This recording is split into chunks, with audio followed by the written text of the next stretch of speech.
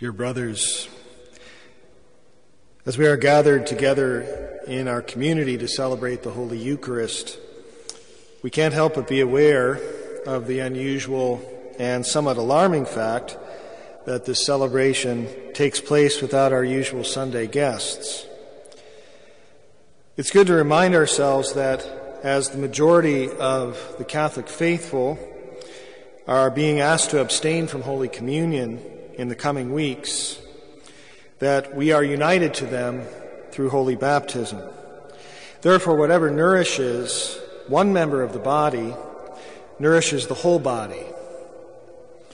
How important it is then today and in the coming weeks that we who are privileged to receive communion do so devoutly and worthily, praying for our fellow Catholics, praying for our fellow Chicagoans, for our fellow Americans, and fellow citizens of the world, as all of us work together to counter the affliction of disease that has befallen us.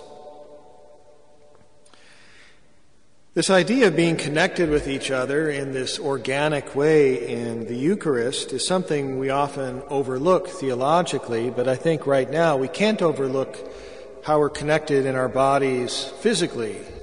In a time of contagion, it's completely obvious that what I do with my body has an impact on others' bodies.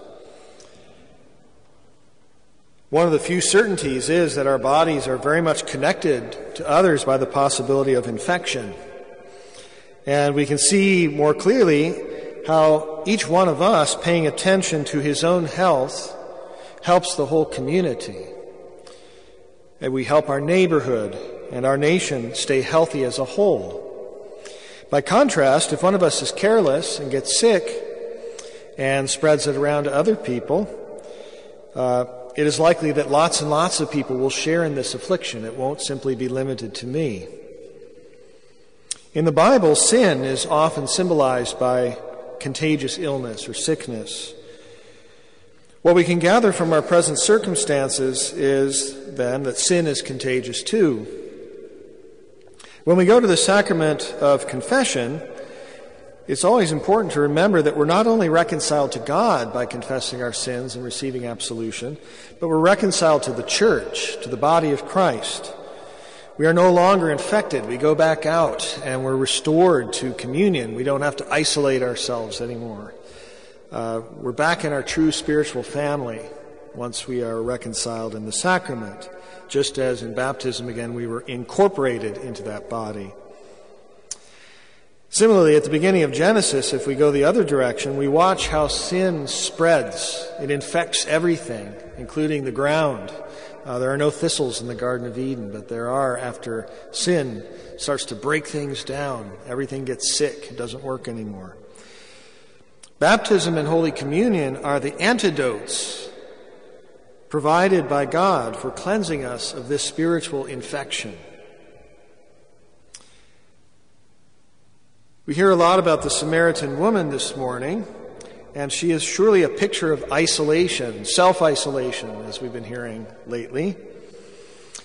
She visits the well in the heat of the day, a time when she is unlikely to meet her fellow villagers, who have the good sense to draw water when it's cooler out. She's undoubtedly ashamed of herself. She doesn't want to have to meet anybody. She's a woman of ill repute, we might say in an older language. But if we're honest about the image that I've been drawing so far this morning, it's really important for us not to cast her in a role of isolation in sin, as if she's the only one who's sinned, or as if her sin is somehow not connected to the sin that's gone before, what we would call original sin. Surely her 5 previous husbands have been part of that infection. She just happens to be more vulnerable. And her fellow villagers probably find it advantageous to themselves to focus on her shortcomings rather than their own, rather than looking at how they may have contributed. Have they created an atmosphere in which she could have a safe, good, productive marriage, raise kids and so on? Or has there been a whole series of cascading problems in the village that have caused this woman to suffer? We don't really know, but we know what sin is like, and we can guess that they're all implicated somehow. In contrast to the shunning that she receives from her own people, we see Jesus seeking her out, because he knows that she's coming. He knows these kinds of things. When he sits down by the well and sends his disciples into town, he's not unaware that he's going to receive somebody there. And he speaks to her, in spite of the fact that she's a woman, that she's from an unclean people. She's quite shocked by this, that this Jew would speak to her. In spite of the fact that she's cohabiting with a man who's not her husband, that she's been divorced or separated from many other men. But like a good physician, Jesus diagnoses her, and he doesn't hide any of the maladies from which she's suffering. She says, "Come see a man who's told me everything I've ever done."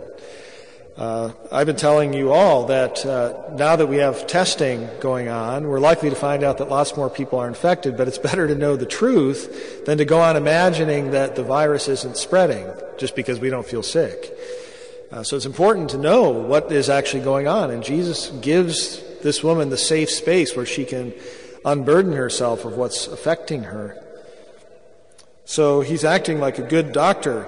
Simply by showing his loving and attentive presence to her, we can see her actually starting to be cured. She becomes actually a kind of apostle for Jesus. She goes to her villagers and tells them to come and check this guy out, come see him. Those from whom she had been isolated are now connected to her, and through her healing, her spiritual wellness, to the Savior of the world. So those whom she had been avoiding became believers, even before many of Jesus' own people. This is the power of love and of truth.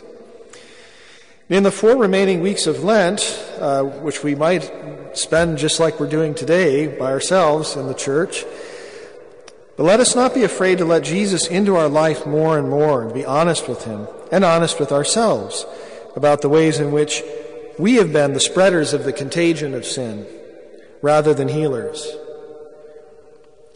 Let us be those who drink from the font of the Sacred Heart of Jesus, receiving his spiritual healing, that we may spread this love and reconciliation throughout our interaction with others whenever we finally get to see them.